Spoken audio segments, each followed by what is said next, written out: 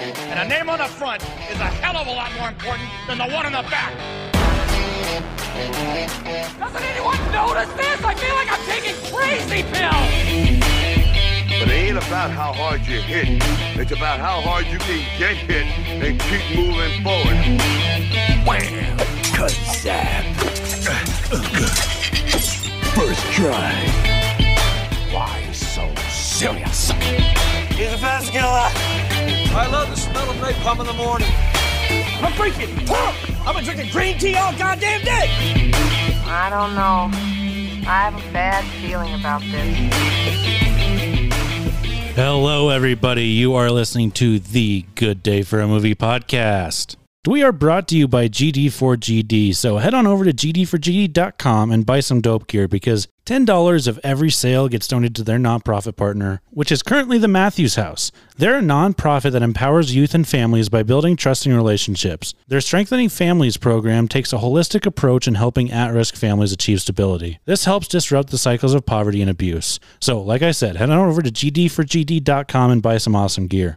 I'm Jacob, and alongside me, as always, Tate. What's up? And our anonymous third co-host. How we doing? Ugh. It's your pick. It's your pick. Is. And you're eyeing? Tate's driving me insane, but it is my pick. So I guess things can get better.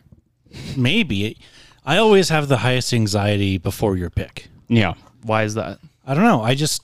Like, you've picked some good movies. That's a fact. But I just am always afraid that you're just going to pick an absolute stinker. One time. You're not wrong. I get that anxiety too. Oh my gosh. Like that is now just you know how I feel bad. whenever it's not my pick. You have surprised me though, and maybe I have been impressed, and I shouldn't have a reason to, other than Chronicle, obviously. But whatever. I'm just gonna get into it. I'm not going to tolerate this any longer. We're going into the mind of Stanley Kubrick. Oh. And we are watching Full Metal Jacket. Wow. Ooh, I've heard of Full Metal Jacket. Wow. It's a Vietnam War movie. Stanley Kubrick has gone down as debatably the best director of all time. I've only seen one movie by him, and that's not The Shining. I don't know if I could watch The Shining because I can't watch scary movies really, but I think I could tolerate that one, so I'll probably see it at some point. But anywho, that's the movie we're watching. All right. Very nice. I like it. I'm not sure. Oh, Adam Baldwin. That's the only... That's him and Vincent D'Onofrio. D'Onofrio. The only cold. Silly people. Wait, did you say Day of No Cold? Dia no frio. Yeah, it would be Day of... Dia de no frio. I was just saying like... Day of no cold. Anything else? Do you have anything else on it? No, that's it. It was 88, I guess. Is that right? 86. 87. Wow. So it's later in Kubrick's career. His highlight reels are in the 60s and 70s. So, yeah, we'll see. If there's one theme for his movies, it's movies that we got to rent. Yeah. Is this one not streaming anywhere? Amazon Prime for $4 right now. It said Hulu subscription, so it's probably on Stars or whatever. All right, folks. We will see you on the other side.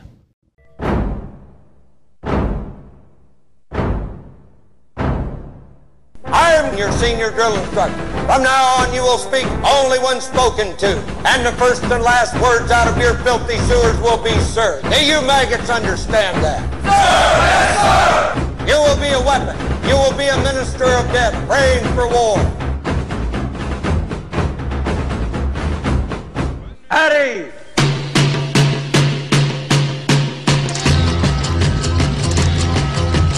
Charlie's hit every major military target in Vietnam and hit them hard. In other words, it's a huge shit sandwich and we're all gonna have to take a fight.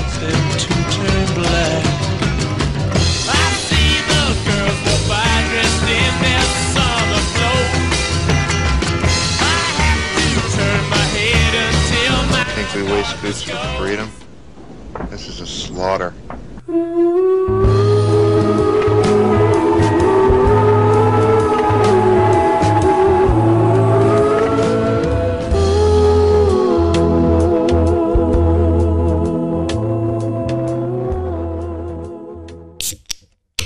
Any of us. All right, then you. Fine. We're doing the thing. We're talking. We're talking about the movie. Let's do it. That's how I bring us in. Yeah. So what'd you think? Wow, I feel like I can't even right now. Okay, we are back. That was a very heavy movie, mixed with a lot of comedy at the beginning.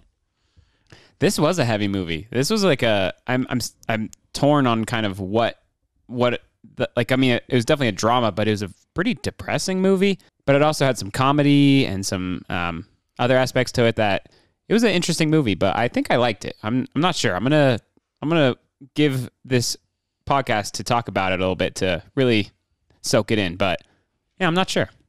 Yeah, I think the comedic part of it was, what do you call it when you act like everything's good in the household? Yeah, but the second you're in the household, it's just chaos. That's kind of one of my thoughts. Go with your initial thoughts on your feelings of the movie first, and then I think we'll get into that off the bat. Okay. I liked it. I really thought it was shot well. And have either of you read Catch-22? I want to say that we had to for school, but that still doesn't mean that I read it. There was a TV series. I don't that was read released on Hulu.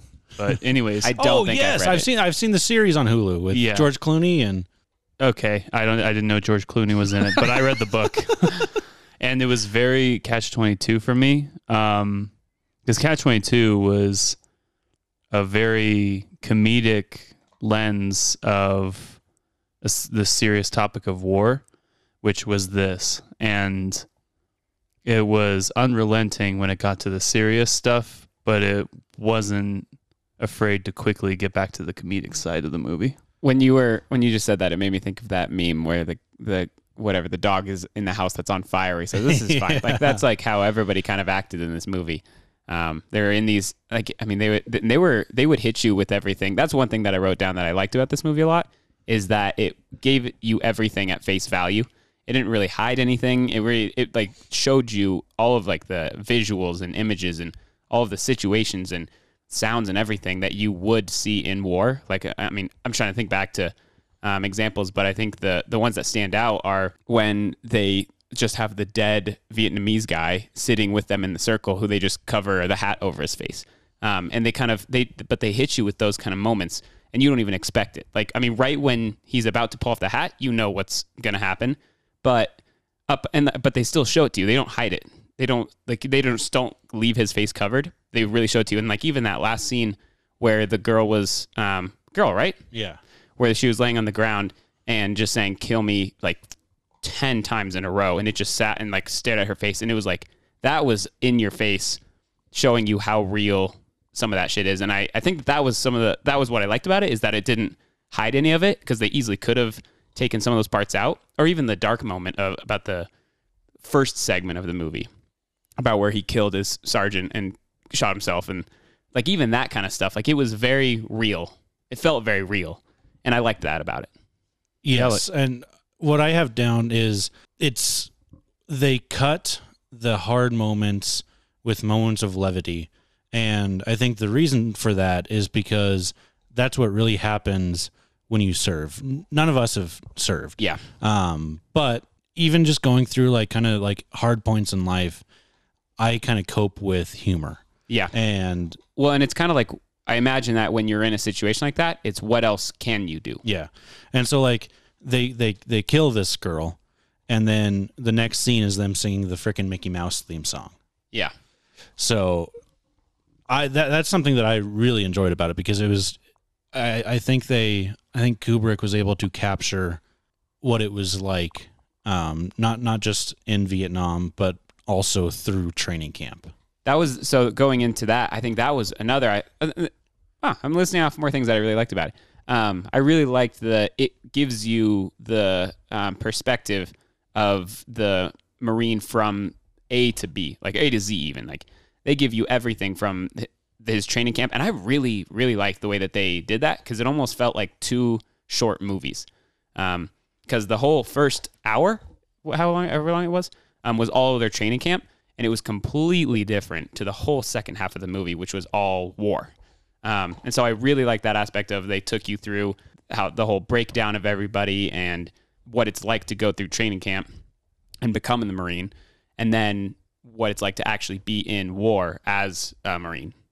Yeah, I can't think of many war movies where so much of the movie was the training camp. And that's, I might say this too many times, but I think that goes back to Catch-22. I think that there's a lot of Catch-22 vibes in this movie, because a lot of that is Book is back at camp and like shooting the shit and talking about like the war and whatnot, and like those, like when they were sitting in the tent and talking about how many times they were in combat and stuff.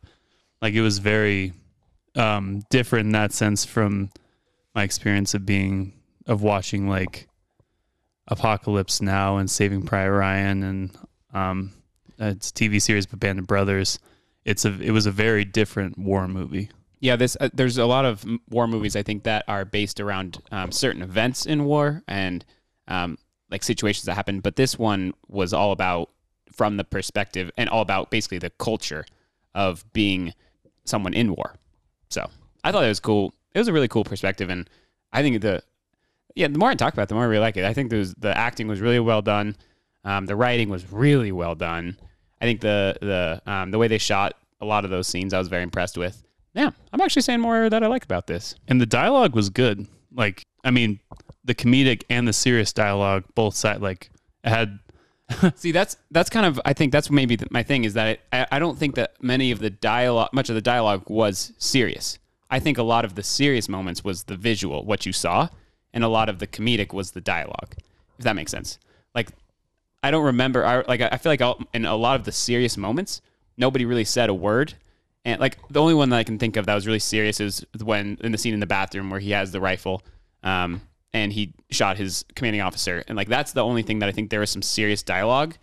Well, there's other moments too. But for the most part, it seemed like when they were silent, that's when it was kind of the serious, depressing, dark moments. And when they're all talking, that was the comedic relief moments. Yeah, I was very impressed with kind of the comedic writing in this, because Kubrick isn't known for his comedies, and neither of the other two writers. I kind of looked through their filmography real quick, and like one of them helped write Apocalypse Now, but like really like no other comedies.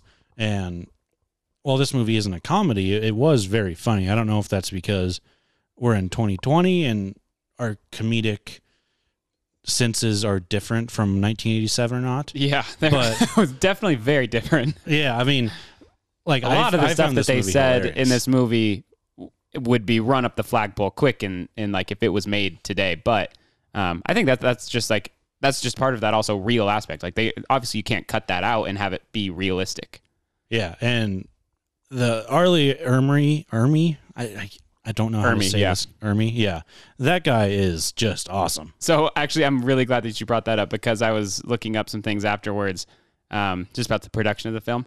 And it says that the guy who was cast for him was a former U.S. Marine drill instructor. And they said that initially the director didn't want to cast him as this drill sergeant because he didn't think that he was mean enough. And so then after that, it says, here, wait, I'll read it.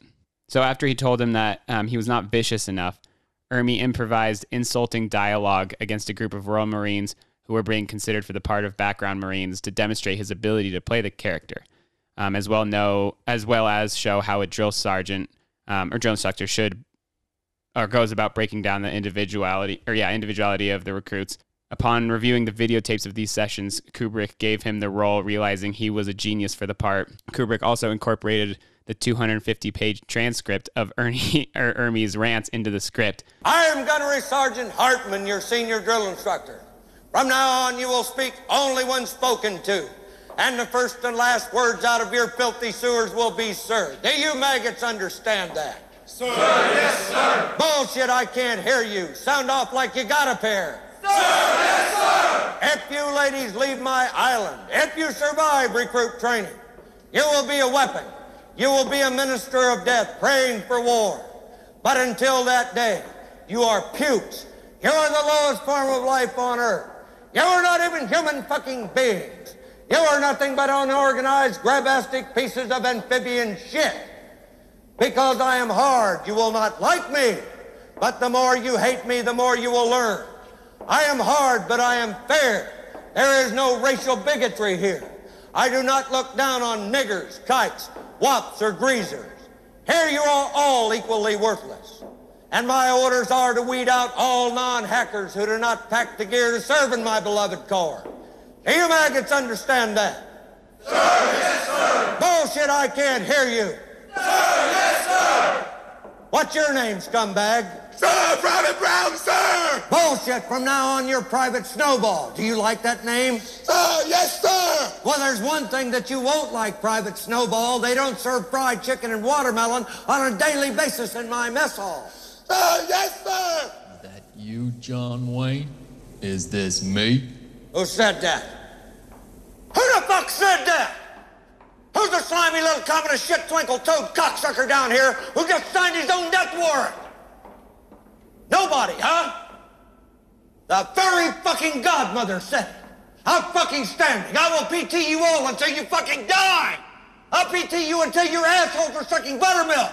Was it you scroungy little fuck, huh? Sir, no, sir. You little piece of shit, you look like a fucking worm. I bet it was you. Sir, no, sir. Sir, I said it, sir. Well, no shit. What have we got here? A fucking comedian, Private Joker. I admire your honesty.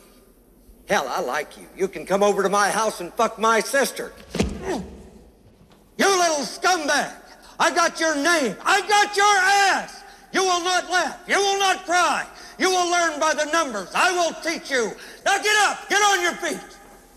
You had best unfuck yourself or I will unscrew your head and shut down your neck. Sir, yes, sir. Private Joker, why did you join my beloved corps? Sir, to kill, sir. So you're a killer? Sir, yes, sir. Let me see your war face. Sir. You got a war face? Ah! That's a war face. Now let me see your war face. Ah! Bullshit. You didn't convince me. Let me see your real war face. Ah! You don't scare me. Work on it. Sir, yes, sir. Ermey's experience as a drill instructor during the Vietnam era proved invaluable. Kubrick estimated that Ermey wrote 50% of his own dialogue, especially the insults. That's great. That's extremely cool. Yeah, so he was pretty much very true to character. I mean, he had to emphasize a little bit more. I mean, he was probably the best character in the whole movie for me. Oh yeah. Oh, character? Yeah, probably character. Best character. I think I was trying to think of acting, but no, just best character. In acting. I think that'd be hard to say all those things to people. Yeah. And I think the most impressive acting performance in this was the plier. Frio. Gomer Pyle. Yeah, Frio. Gomer Pyle. Yeah, I think his acting in this was he, and especially in that last scene that he had, I was like, holy shit, this guy scares me. This guy's bonkers. Yes. Yeah, and you can see how he gets there. Oh yeah. Oh, absolutely. The soap scene. Yeah, that was a lot. I mean, really a lot hard of to watch. That one was really first, hard.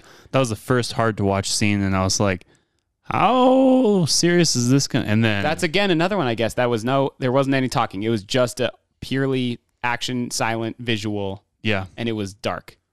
Yeah, but I mean, I'm sure that kind of shit happened. You must not be much of an Andy Griffith fan if you couldn't remember Gomer Pyle's name from the Andy Griffith show.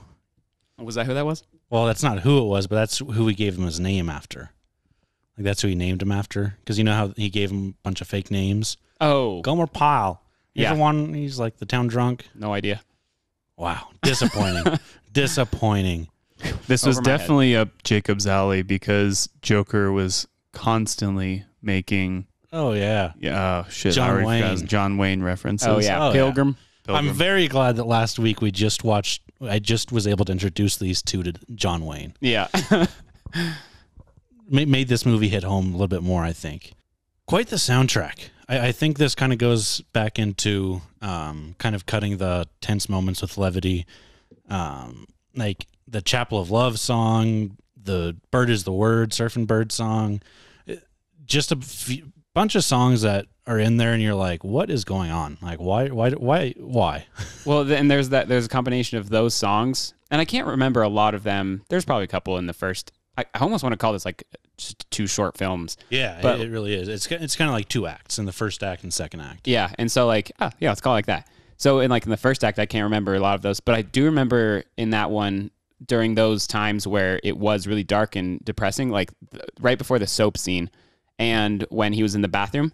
Like, did you guys hear that? Like, ding, ding, like, and it almost sounded like a phone alarm was going off. Yeah. But that was the only sound other than like what you could hear them doing, and that one was like almost irritating me hearing that. It was definitely over. like a trigger, like the shit's going down. It was almost like, I don't know if this is how they meant it, but it was almost like the bell tolling. You know what I mean? Like when the bell tolls, like a lot of the time that kind of signifies that something is going down. Yeah, I was gonna say when people when some character in some TV shows, when characters just enter the room, like the music is that character's music. Yeah, they had that. Yeah, I like both those ones because I think that's probably like what was going through his head the entire time is just like he's going crazy. And also I do like that the bell toll. That you're just saying. The composer for this movie is Stanley Kubrick's daughter. Really? Yeah. Wow. Kinda neat. Little family gathering for this movie. That's cool. Vivian Kubrick. Man, it was strange because it does feel like a lot of war movies, in particular Vietnam War, it's like war action stuff, and then the music just so does not align with what you just saw. And maybe he was mocking Vietnam War movies. I don't know. But like Apocalypse Now kind of mocked the way we perceive war. So maybe this was just that on steroids.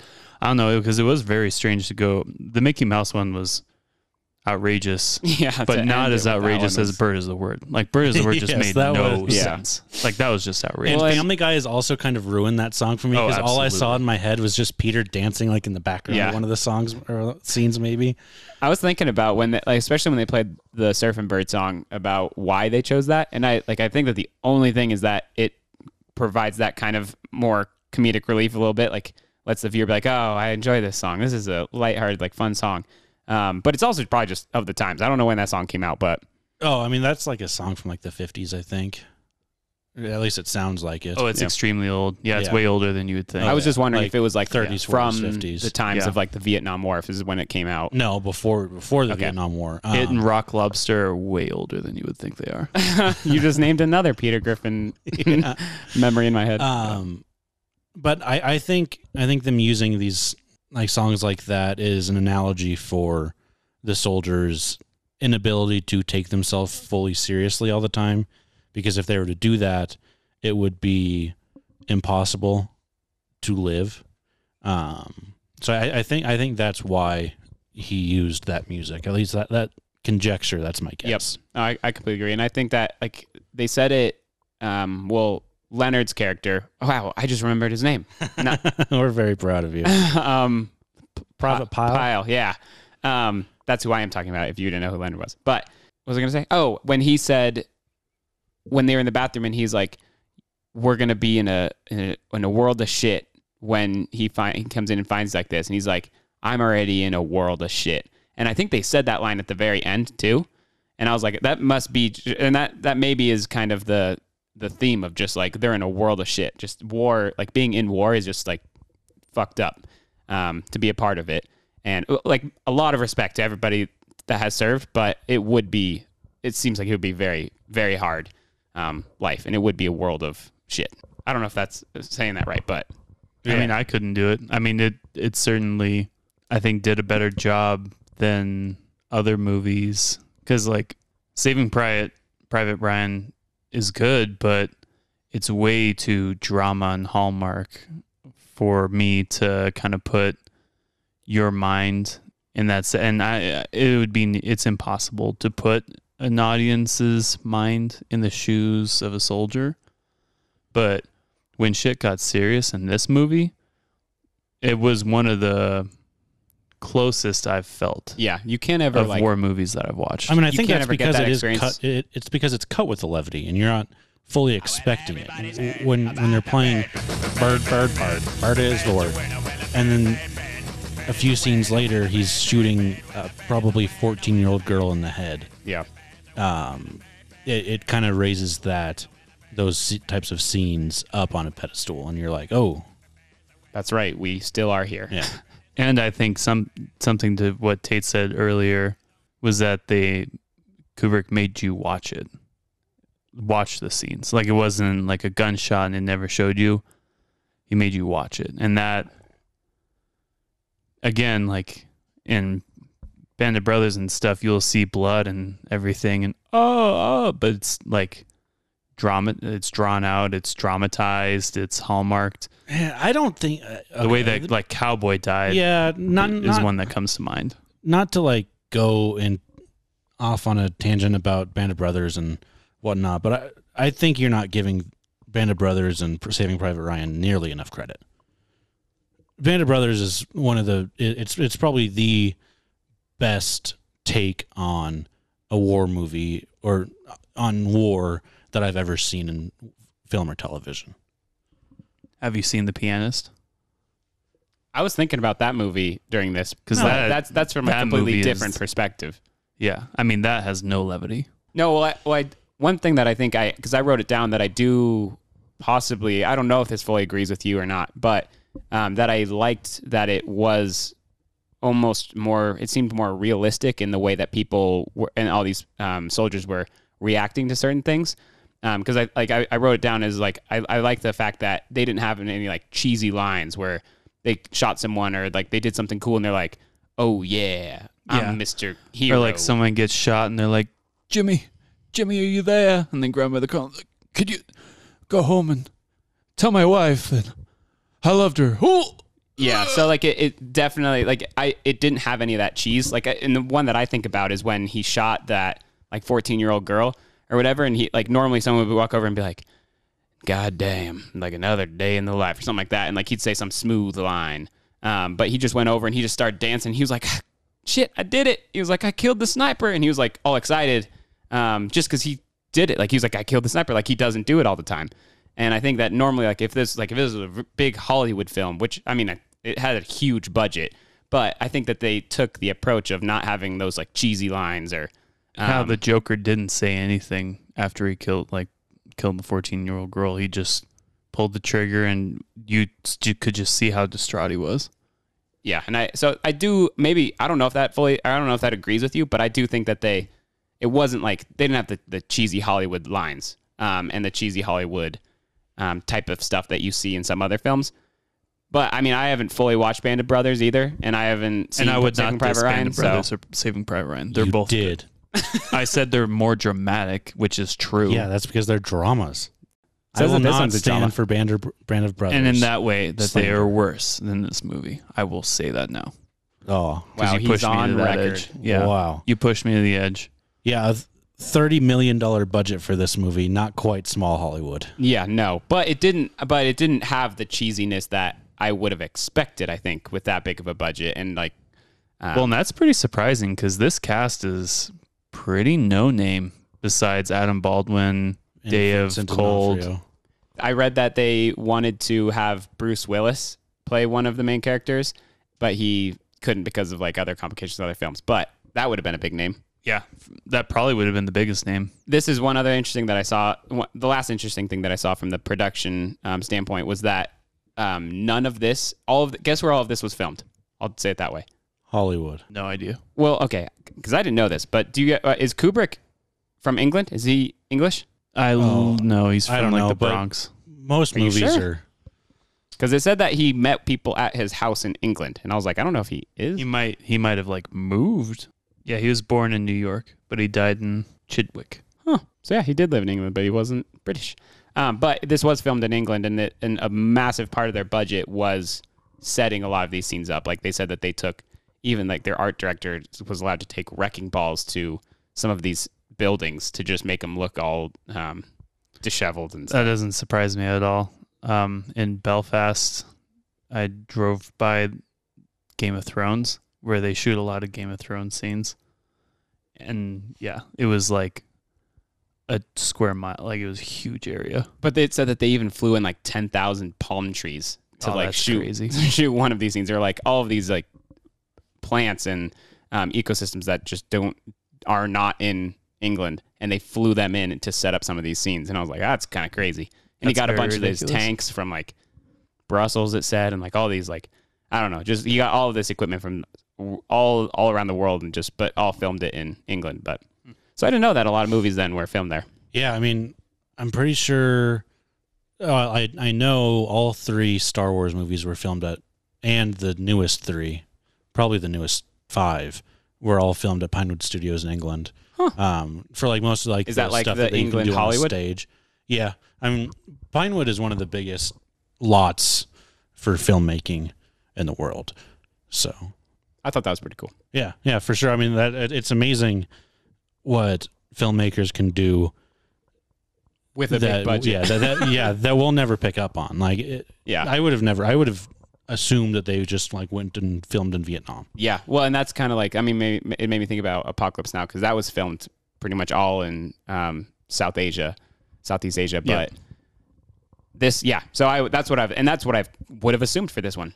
I totally would have bought it, but the magic of film.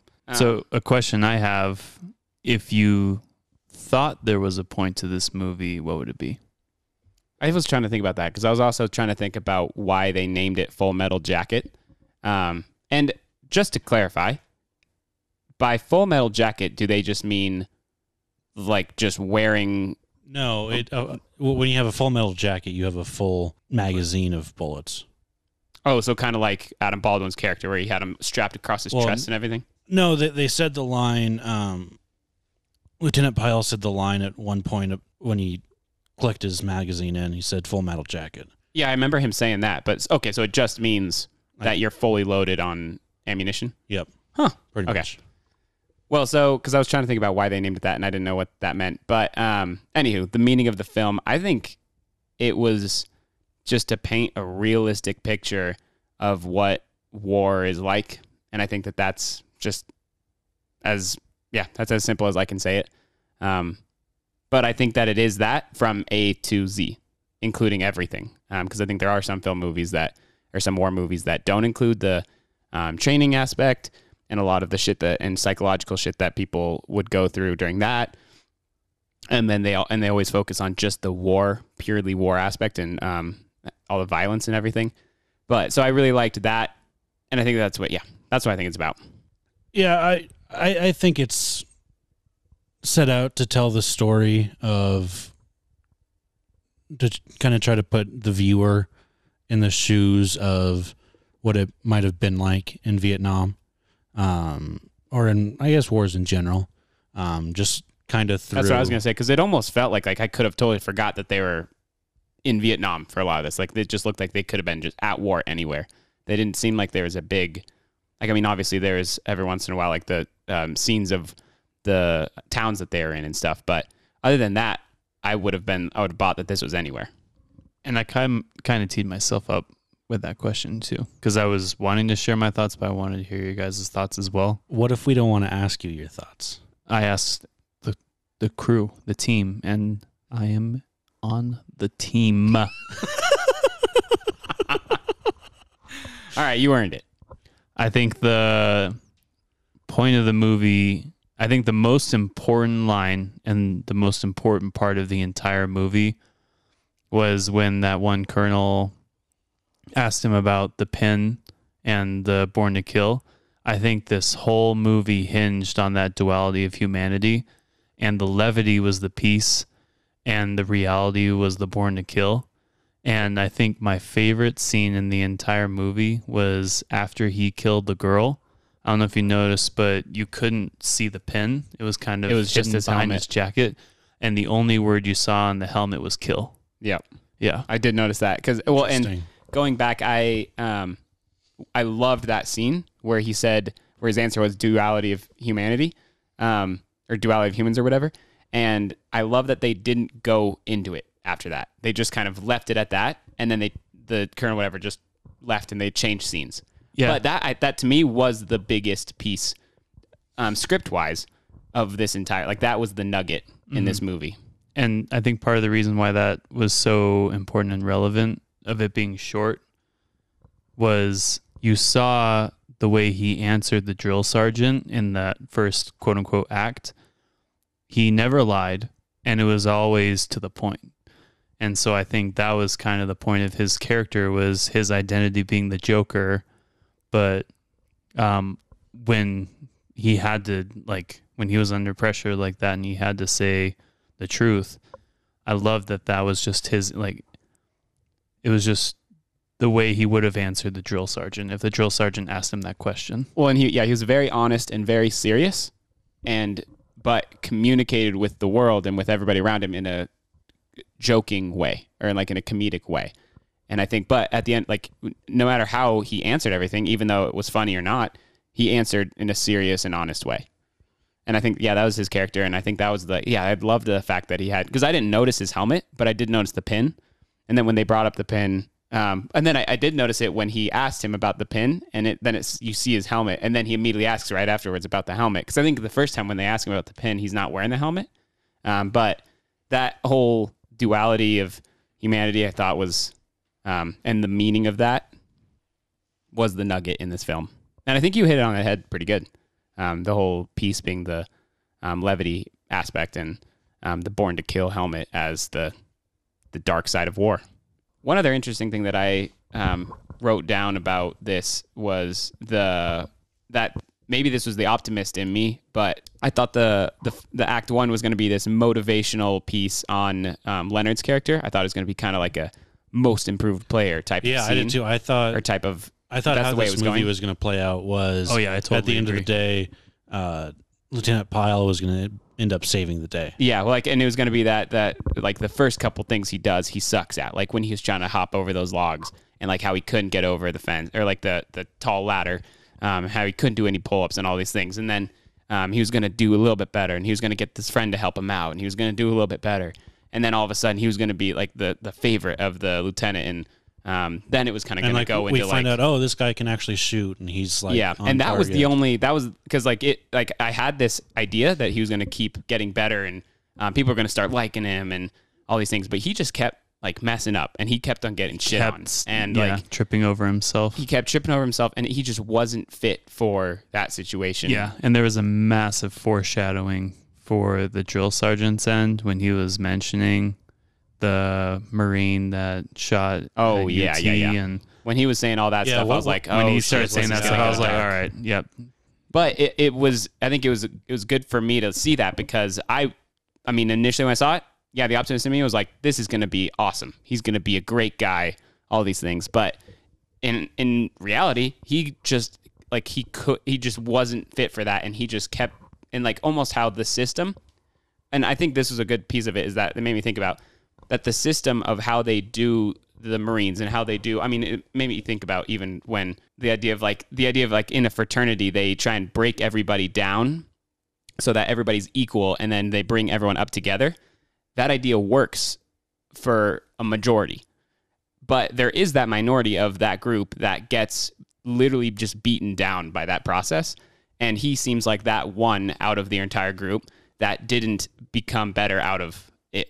And but it was drastically worse for him. Like he seemed like a just nice, scared guy going into it. And in the end, by the end of it, he was just psycho killer, and like, just was confused and angry and all these things. And so I think it was really good for me to see that other aspect and other alternative of what this could do to somebody. Yeah, and I think this movie also differs from a lot of war movies, because you are right that it's not like this Hollywoodized war movie. And I think like one of the biggest points in that is the fact that everybody that was in this training unit didn't all get put in the same platoon. I think typically you'll see movies like this where they all like train together, which means they're all going to go be in the same platoon. And I think, because I was expecting that, and it went in with me expecting that also of Pyle being the one to save the day. So yeah, I thought that was a really cool part of it as well. I really like that. Man, the more I talk about this movie, see that, I mean, at the beginning of this, I was like, I don't know how I feel, but the more I'm talking about, the more I like this movie. Yeah. I think that it's probably a quick question because I recently saw Spartacus 1960. Don't watch it. I am Spartacus. I'm Spartacus. I'm Spartacus. I'm Spartacus. I am Spartacus. Harold. Shrek. Fiona. Mom. Harold. Donkey. Yeah. That is like I am Spartacus. that's supposed to be like the most famous part of that entire movie, which was wildly influential. I think I even recognized it in Cory Booker is Spartacus. Mel Gibson. What Scottish? Braveheart. Braveheart. Yeah, isn't that in Braveheart? Where they like say that they're I am Braveheart. Well, that's not his I name. know. But I think they did that movie. Anywho, this is my second Kubrick movie, and I have thin glimpses of the quote-unquote brilliance of Stanley Kubrick. But I think I need to see more from him before I can really understand why people call him the greatest director or most influential director of all time. I don't know what your guys' thoughts are on that, but I honestly wish I had a thought on that, but I'm not sure how many Kubrick films I've seen. I mean, his most famous is The Shining and 2001: A Space Odyssey, Yeah, which is so- one of the ones I really want to see. The Shining is by Stephen King. The Shining, 2001: A Space Odyssey, A Clockwork Orange, Full Metal Jacket, Doctor Strangelove, Eyes Wide Shut, Barry Lyndon, Paths of Glory, Lolita, The Killing, Spartacus, Killer's Kiss, Fear and Desire, Day of the Fight, and we're getting into some other ones. I was waiting for you to just say a probably movie that I have seen. So, yes, I confirm that I do have no opinion because this is the first Kubrick Well, isn't film that I've funny seen. that This he's is like, also the first Kubrick film for me as well. isn't that funny how he's referenced apparently as the most influential or greatest director of all time? Well, and this what I is the have second heard, one. what I that have I've heard seen. is that I've heard that 2001: A Space Odyssey was incredibly influential for its time, and like it was groundbreaking for when it came out. And we need to see that movie. I know that's been on the list. And The Shining is another one that's like just the like what he brought out of all the characters and what he brought out of that film. I've heard that that's incredible. So I would buy that without seeing many of his movies, but and hearing some of those on the list. But yes, this is my first one. So to be continued on that one. And funny enough, when I got here today to the studio, I walked in and I said, "Here's Johnny." And that's from The Shining. I love that you called it the studio. I'm gonna start calling it that. All right, what do you think? Should we move into some scores here? Julie, do the thing. Okay, so from the aggregators, IMDb 8.3 out of 10, Rotten Tomatoes 92%, Metacritic 76%. Metacritic. They're always interesting. They're always either high or low. They always seem to stray from the pack. Yeah. And that's my opposite complaint about IMDb. I think IMDb always stays right in the same Yeah, spot. they always like give the same number. They always give you the same number. Especially with good movies. Yeah, they're always like right between like 7.6 and like 8.3. Yeah. Yeah. All right, I will give my score first. So this movie doesn't quite crack the 90s for me. I am a war movie fan, but and I really don't have a good reason for it not cracking the 90s. It's going to be an 87 from me. I enjoyed it. I just didn't love it, is the explanation that I have. I think you're right in the ballpark for me too. I'm going to go with an 85. I think I initially, when the movie ended, was feeling like very depressed about it. I was like, Jesus, this is a dark, heavy movie. But the more we talked it through and the more we talked about it, I really liked a lot of aspects of it. And so that bumped it up a lot. And so, yeah, I'm going to stick with an 85. I should say I at first gave it an 82, but I forgot about the classic Jacob politically incorrect 5-point bump. Yeah, you can't forget about that. So everybody knew that was coming when they watched that first act of this movie, and that bumped it up to a 87. Yeah, and it's an 83 for me. So I start with the star system. We talked about this at one point.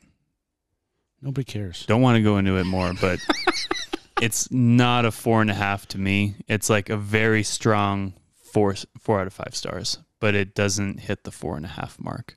And so in some weird way that translates to an 83, and we're just going to run with it. So 83 out of 100. But it was good, and it was a lot better than Spartacus, and hopefully it was a good first step into the world of Kubrick. Fun fact, you guys know that this was based on a book? Yes. And did you know that it was nominated for Best Adapted Screenplay? Yes. And it did not win? Yes. It was also nominated for a few other Oscars. Oh. See, I thought I was bringing something to the table, but then here's Jacob over here with a Full Metal Jacket. I lied. Golden Globe. Oh, shit. We care about the Golden Globes as much as we care about Rotten Tomatoes. All right, folks, that is going to do it for today. If you have thoughts or questions, you can shoot us an email at gd4ampodcast@gmail.com. Oh, by the way, that was an average score of 85. You should just redo that. Nope. Nope. Nope. Okay. Nope, totally forgot about that. Yeah, average score of 85. You can also follow us on Instagram at gd4gd.movies. We're also on Twitter at gd4gd_movies. We would love for you to leave us a 5-star review on whatever platform you listen on, especially Apple Podcasts. Just make sure they're all 5 stars. And if you don't, I'm going to get my Full Metal Jacket, and I'm going to come find you. He totally missed the opportunity. The damn drill sergeant said, I'm going to spin your head off and shit down your throat. Yeah, we've already used that God, one. No, it was a variation. It was a variation. It might have missed. It might have even been the inspiration. Chance. It could have. It was too close. We've used that one. You missed your chance. He missed his chance. Anyways, we'll catch you next week at the movies. From the halls of Montezuma to the shores of Tripoli, we find our country's battles in the air, on land and sea. First to fight for right and freedom, and to keep our honor clean. We are proud to claim the title of United States Marine. Our flags unfurled to every breeze, from dawn to setting sun. We have fought in every clime and place where we could take a gun. In the snow of far-off northern lands and in sunny tropic seas, you will find us always on the job, the United States Marine. Here's health to you and to our corps, which we are proud to serve. In many a strike we fought for life and never lost our nerve. If the Army and the Navy ever looked on heaven's sea,